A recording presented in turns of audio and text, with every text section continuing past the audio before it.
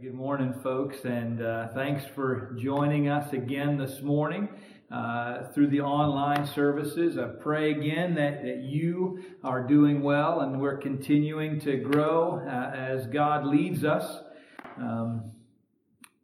I know that there are a lot of things probably in your heart and your mind as we saw some things unfold in our country this week that were discouraging, and Lord, I just pray that you are looking to the one that is authoring and perfecting your faith as you deal with the circumstances that we're in right now. I find that there's no mistake that we are looking at what it means to have our faith transform us in a world that wants us to conform. And so as we continue looking into that series, we're going to move forward now in the book of Genesis and look at a man named Joseph. A lot of you should be familiar with Joseph and the story of Joseph if you have seen some of the plays written about his life or other things, and you know the storyline. If not, Genesis chapter 37 is where it begins and runs clear to the end of the book of Genesis.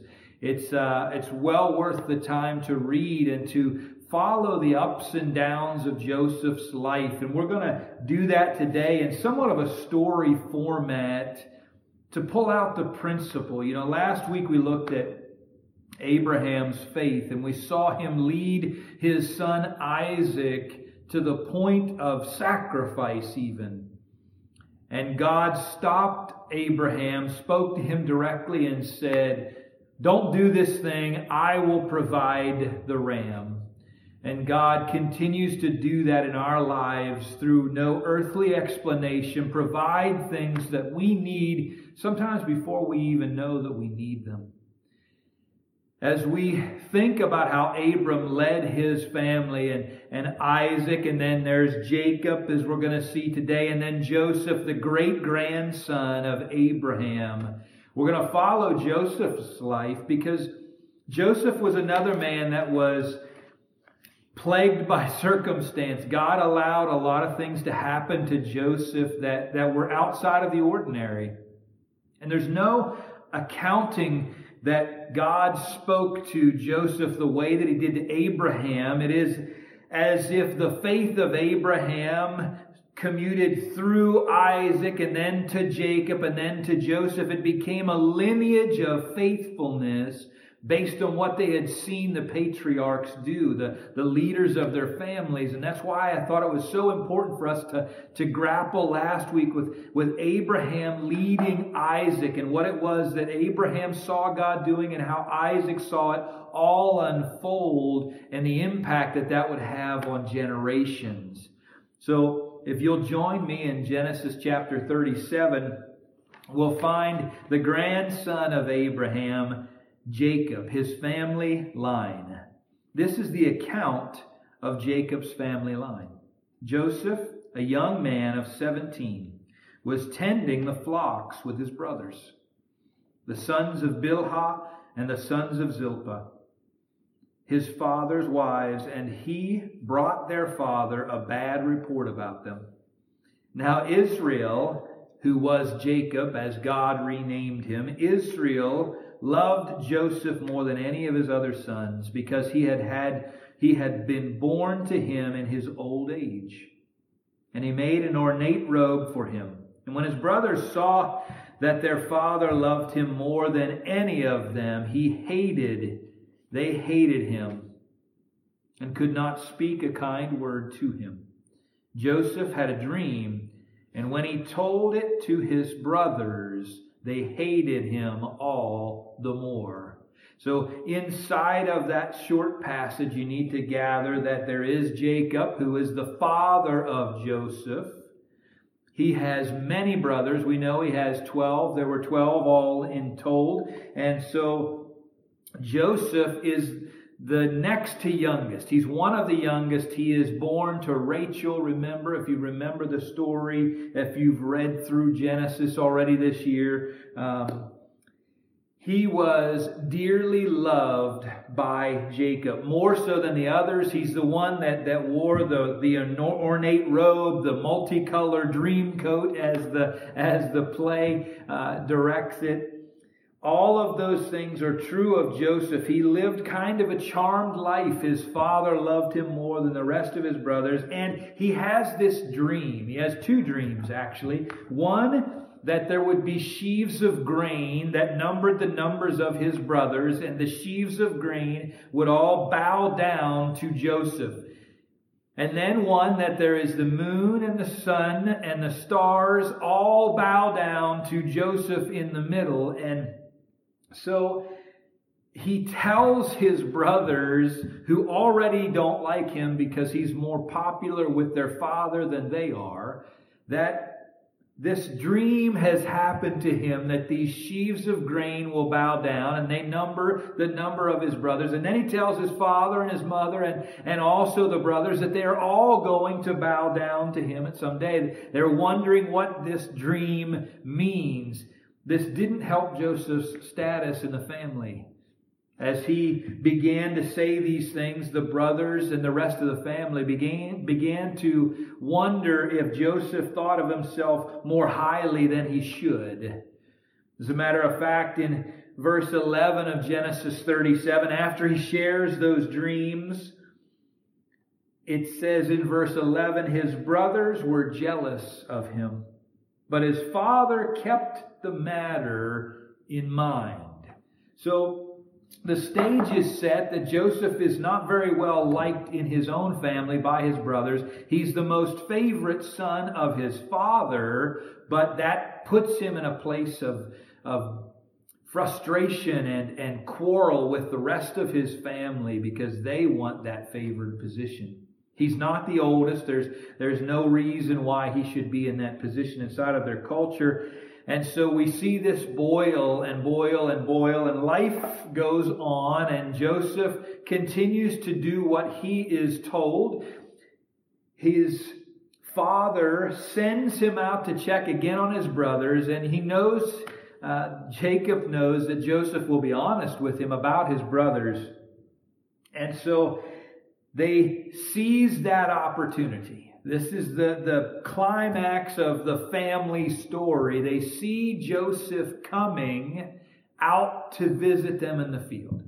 They already know he gives bad reports about them. They believe he's the favorite of their father. And now he is the dreamer that says, you're all going to bow down to me someday. And all of this is boiling in them, and they are jealous, and they seize the opportunity and they throw him into a well. They wanted to kill him, but Reuben, the oldest brother, talked him out of it.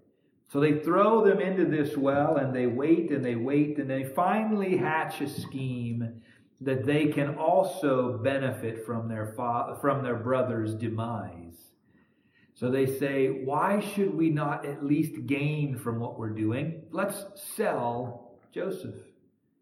And as they talk in amongst themselves, these Midianites in chapter 37, verse 28, a caravan of Midianite merchants. Meanwhile, the Midianite merchants came by, and his brothers pulled Joseph up out of the cistern and sold him for 20 shekels of silver to the Ishmaelites, who took him to Egypt. They got rid of their problem. And Joseph, by really no fault of his own, is now been sold into slavery and taken to Egypt. The brothers go back and tell their father that Joseph is dead, that he's gone, that he's been killed by a wild animal. And the Midianites carry Joseph off to Egypt. And in verse 36 of chapter 37, meanwhile, the Midianites sold Joseph in Egypt to Potiphar, one of Potiphar's officials, the captain of the guard. So the brothers in their jealousy sell Joseph to Egypt, to the Midianites. The Midianites carry him to Egypt. in Egypt, he is sold into the household of Potiphar, a powerful rich man inside of Egypt. He's now going to be a slave to Potiphar. And Potiphar notices quickly that things kind of change when Joseph arrives, and we see Joseph's faith lived out. We understand that his father is racked with sorrow and guilt in this moment because his son is gone. The brothers are still gloating because they made money on selling the brother that was so troublesome to their life. But what about Joseph? He's now been sold into slavery in the household of an Egyptian. And in chapter 39, we really pick up his story, the part of the story that is critical to what we need to hear. Now Joseph had been taken down to Egypt. Potiphar, an Egyptian who was one of Pharaoh's officials, the captain of the guard, bought him from the Ishmaelites who had taken him there to Egypt. And the Lord was with Joseph, and so that he prospered. And he lived in the house of his Egyptian master. There again is no record of God speaking directly to Joseph like he did with Abraham and others. We see Joseph go through this tumultuous time, ending up as a slave inside of Potiphar's house. But the only thing that the writer of Genesis records for us is that God was with him, that the Lord was with Joseph, and he prospered. His faithfulness was lived out, because we have to believe that Joseph was faithful to God even through this circumstance. And as Joseph was faithful to God and to Potiphar's household, everything prospered. And Joseph was elevated to be the one that was in charge of everything in Potiphar's household. The only one that could tell Joseph no was Potiphar.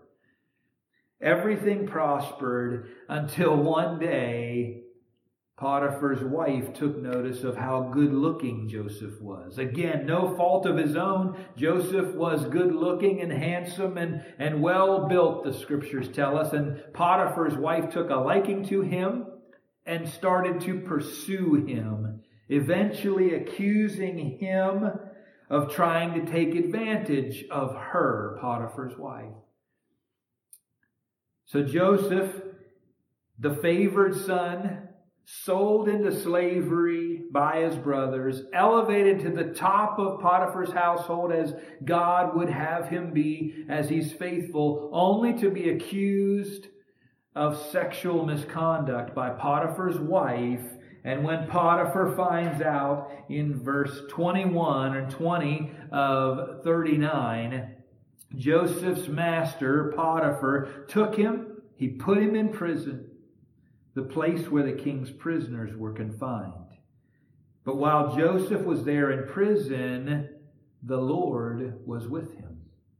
He showed him kindness and granted him favor in the eyes of the prison warden. This has begun to be a bit like a roller coaster. Favored son, slave, top of the household for Potiphar, accused sexual misconduct, then in prison, elevated then to being in charge of the prison because God was with him in his circumstance. The thing that continues to resonate throughout Joseph's life is that the Lord was with him, that the Lord showed him kindness, granted him favor in the eyes of the warden in this certain circumstance. As he trusted God and not his circumstances. That transforming faith that we talked about that lived in his great-grandfather Abraham. That it was not a transaction, it was not a one-time deal where God says, I will do this and you will get this and it's over. It is a lifetime of faith lived out through the great-grandson here, Joseph. As Joseph continues to believe that his God will be faithful in and through slavery, through accusation, through despair, all the way through his life. He could have said, I lived as I should before God and man, but now I end up in prison. But none of that is recorded. It just says that the Lord was with him, and He showed him kindness and granted him favor. Something in Joseph's demeanor was different inside of his circumstances, and we have to believe that he trusted God and not his circumstances. The next couple of chapters, chapters 40 and 41, you'll see inside of YouVersion, there are two servants from the king that are sent to prison. Joseph interprets their dreams.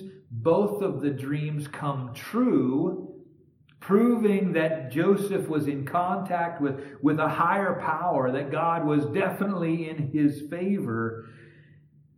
And one of them returns back to his place in the kingdom, but forgets all about Joseph. And Joseph is left in prison for 2 more years, it says. He evaluates these dreams, does exactly what God asks of him to help these men out while they're in prison, and then spends 2 more years in prison before the cupbearer remembers this. Pharaoh is about to have a dream. Now the highest official in the world at that time was about to have a dream that he needed interpreted, and the cupbearer who was in prison would remember this. Chapter 41, verses 8 to 16. In the morning his mind was troubled, and so he sent for all the magicians and wise men of Egypt. Pharaoh told them his dream, but no one could interpret them for him. Then the chief cupbearer said to Pharaoh, "Today I am reminded of my shortcomings. Pharaoh was once angry with his servants, and he imprisoned me and the chief baker in the house of the captain of the guard," who happened to be where Joseph was at, right? The captain of the guard, Potiphar. Each of us had a dream the same night, and each dream had a meaning of its own. And the young Hebrew was there with us, a servant of the captain of the guard. We told him our dreams, and he interpreted them for us, giving each man the interpretation of his dream. And as things turned out exactly as he interpreted them to us, I was restored to my position, and the other man was impaled. So Pharaoh sent for Joseph, and he was quickly brought from the dungeon. When he had shaved and changed his clothes, he came before Pharaoh. And Pharaoh said to Joseph, "I had a dream. No one can interpret it. But I have heard it said that you, when you hear a dream, you can interpret it." "I cannot do it," Joseph replied. "But God will give Pharaoh the answers he desires." Joseph, great-grandson of Abraham, favored son, right? Despised brother, sold into slavery, head of Potiphar's household, accused of crimes, thrown in prison, in charge of the prison, taking care of everything that needed done there, now is standing before Pharaoh in Egypt, interpreting a dream. And when Pharaoh communicates that I believe you have the answer I need, I've been told that you can interpret these dreams for me, Joseph's first reply is, "I cannot do it." The revelation into Joseph's character that we've been looking for. The simple phrase that the Lord was with him echoes through our minds as you read the story of Joseph. But this is the first time, in his own words, we see the humility and the transformation of his heart. that he truly trusts God, not his circumstances. He's standing now in the place of a man that could change his life. He's been in prison all of these years, and now he stands in front of the most powerful man in the region. And he says, I can't do it. It's not me, but my God will give you the answer that you desire. How profound is that? To believe that, to be put in a place where we could help to direct the country, direct the world, but only to remember that it's with God's help that all of that is possible.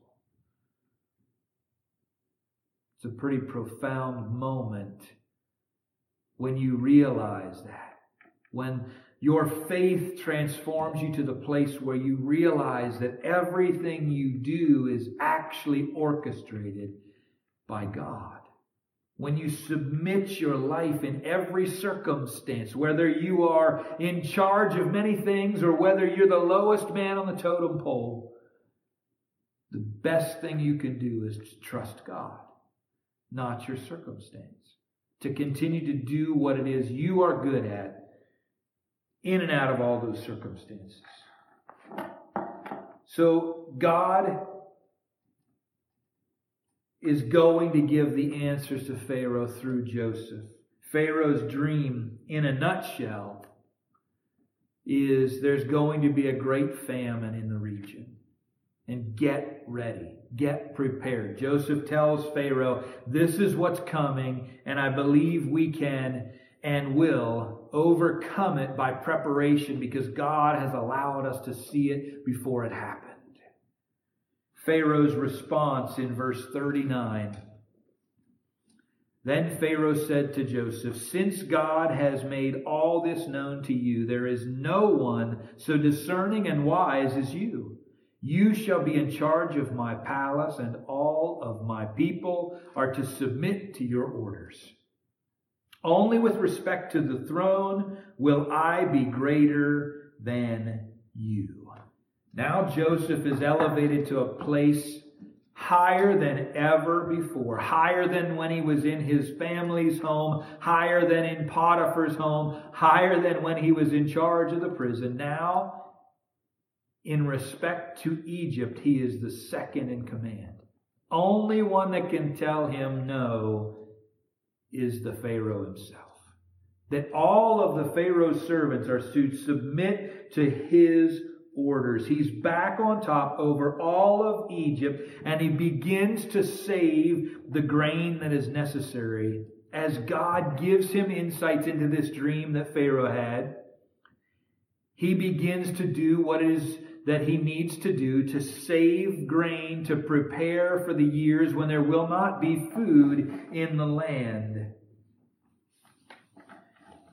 The entire region is overcome by famine. It actually happens. The record of it here is in Genesis. The entire region is swallowed up by famine. And this is where it gets really interesting. Joseph, this young man that was sold into slavery, spent time in prison, is now in charge of the most powerful place in the world, in that region, in that moment, because they're the only ones that have grain, because God provided the dream to Pharaoh and the interpretation to Joseph. So as God reveals what's going on and Joseph puts his plan in motion, the entire region is thrown into chaos and there's not food to be had, and that includes Joseph's family. Jacob and his brothers were also engulfed in the famine. They didn't know that it was coming. Joseph was the only one that was told, remember? Through Pharaoh, he was let in on the dream. God had orchestrated this. And in chapter 42 of Genesis, we start to see the closing of the narrative, the story that God has been writing for these 13 or 14 chapters. In chapter 42, when Jacob learned that there was grain in Egypt, He said to his sons, "Why do we just keep looking at each other?" He continued. "I have heard that there is grain in Egypt, so go down there and buy some for us so that we may live and not die." And then 10 of Joseph's brothers went down to buy grain from Egypt. Joseph was faithful in Egypt, not knowing still what God was doing. He had brought Joseph to a place where he would be protected, where he would be provided for. He was the second in command, and they had food in Egypt because of Joseph, because God had been faithful to Joseph, because God had seen that Joseph was faithful to him. The amazing thing is that as Joseph is faithful in Egypt, as Joseph does what he's supposed to do where he is at that moment, it saves his family. His brothers show up in need of grain so that, as his father put it, we will live and not die. They were on the verge of death. And Joseph, being faithful in Egypt, saved his family. He provided for them. The story goes on over the next 7 or 8 chapters. He brings them to himself, eventually reveals who he is. He invites his brothers to live with him in Egypt, and into his care he brings his father and his brothers under his protection. Joseph, whom they sold into slavery, who Jacob thought was dead, is now their Savior. They are the ones that are incredibly thankful for Joseph. Joseph just did what he thought he was supposed to do in the circumstance where he found himself. Sold into slavery, the Lord was with him, and he did what he was supposed to do and elevated himself to the top servant in the household of Potiphar. When accused of crimes and found himself in prison, his circumstance didn't dictate his work ethic or his love for God. He was elevated to being in charge of the prison. And then when Pharaoh found out who Joseph was and God showed his favor on Joseph again, he was elevated to control of all of Egypt so that he could then save his family as well as Egypt. In verse 15 through 21 of chapter 50, we start to conclude the story. We bring it to an end because we read that Jacob has passed away. The brothers are the only ones that left, and now they're concerned because they're afraid that their father was the only reason that Joseph was being kind to them. So Genesis chapter 50, verses 15 to 21. When Joseph's brothers saw their father was dead, they said, "What if Joseph holds a grudge against us and pays us back for all the wrongs we did to him?" So they sent word to Joseph saying, "Your father has left these instructions before he died. This is what you are to say to Joseph. I ask you to forgive your brothers the sins and the wrongs they committed in treating you so badly. Now please forgive the sins of the servants of the God of your father." And when their message came to him, Joseph wept. His brothers then came and threw themselves down before him. "We are your slaves," they said. But Joseph said to them, "Don't be afraid. Am I in the place of God? You intended to harm me, but God intended it for good to accomplish what is now being done, the saving of many lives. And so then, don't be afraid. I will provide for you and your children." And he reassured them and spoke kindly to them. In the end, we see a man that trusted God with his life. We see that Joseph treats his brothers kindly, that they were concerned about their circumstance, right? Their circumstance had changed. Joseph's father was dead, and they thought that the only protection between them and Joseph was Jacob, their father. And Joseph then says to his brothers, "Don't worry about your future. I'm going to take care of you. I'm going to make this right because I understand what's been going on from the beginning and to the end." Joseph sees it that he trusted God in all of his circumstances, and now he was going to get to teach his brothers that lesson. That if you trust God in your circumstances, things will work out the way that God wants them and better than what you maybe foresee them. You intended to harm me, but God intended it for good. What is happening now is the saving of many lives. You see a man that trusted God with his own life, that Joseph trusted him in the highs and in the lows, and throughout all of his life, no matter what, he trusted God in his circumstances, that God was with him. And now he's teaching his brothers, listen, it wasn't that I'm being kind to you for your father's sake. I am following God and God's plan.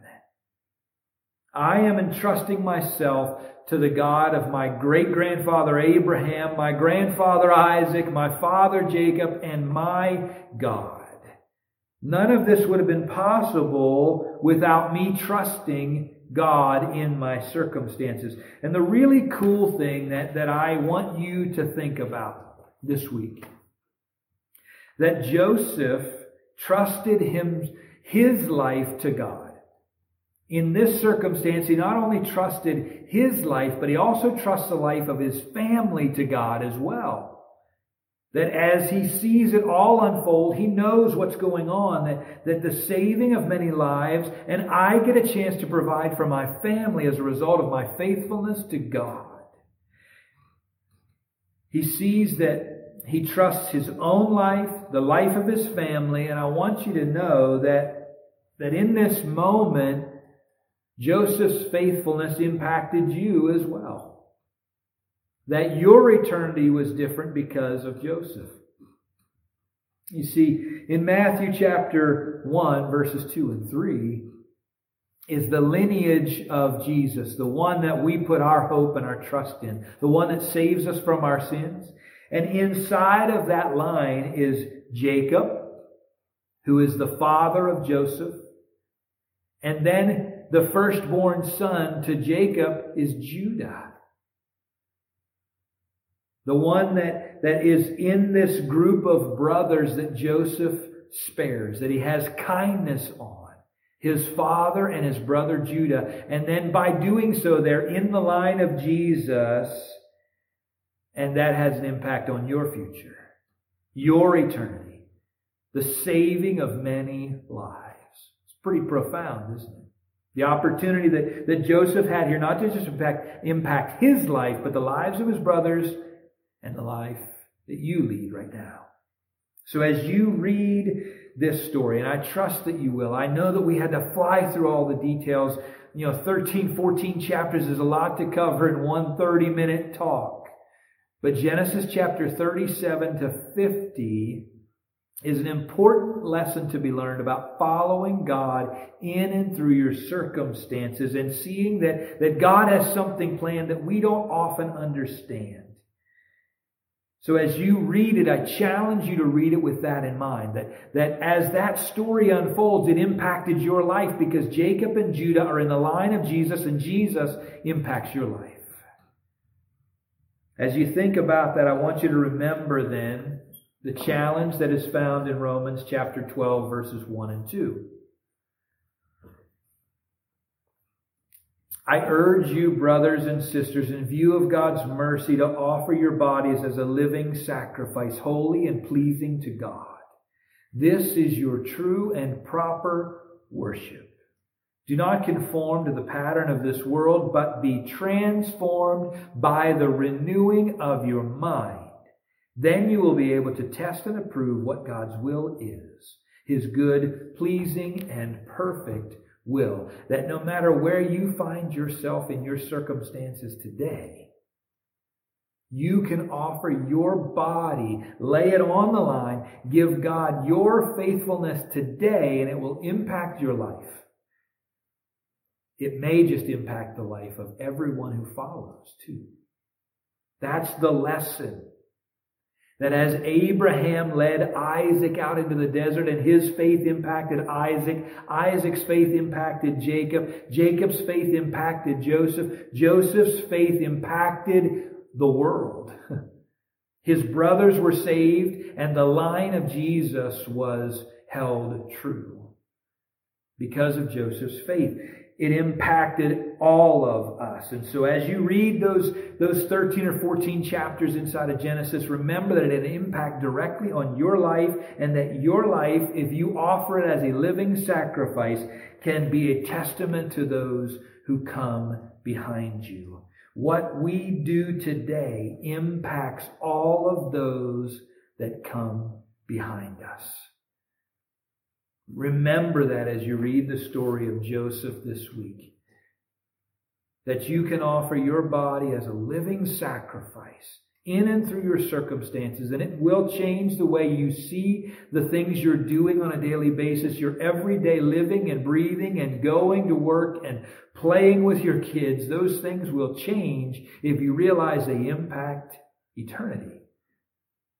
That as we do them faithfully, as we offer ourselves back to God, it impacts all those who come behind us. Father, thank you for the opportunity we have to read your word and to draw out these principles, to see that these are not stories that are far off and untouched to our lives, Lord, but they have a direct impact, that we see Joseph and his faithfulness, that you were with him in his circumstances, and we know that you'll be with us in ours. Lord, I pray that you would use us, that we would offer our hearts, our minds, our service to you, and that the generations that are affected would be many. Lord, that you would continue to use us for your good purposes. Lord, that we would overlook the pain and the struggle of our circumstance and only see you and the faithfulness that we have in these little tasks that we do and serve you well. That it would impact the coming generations exponentially.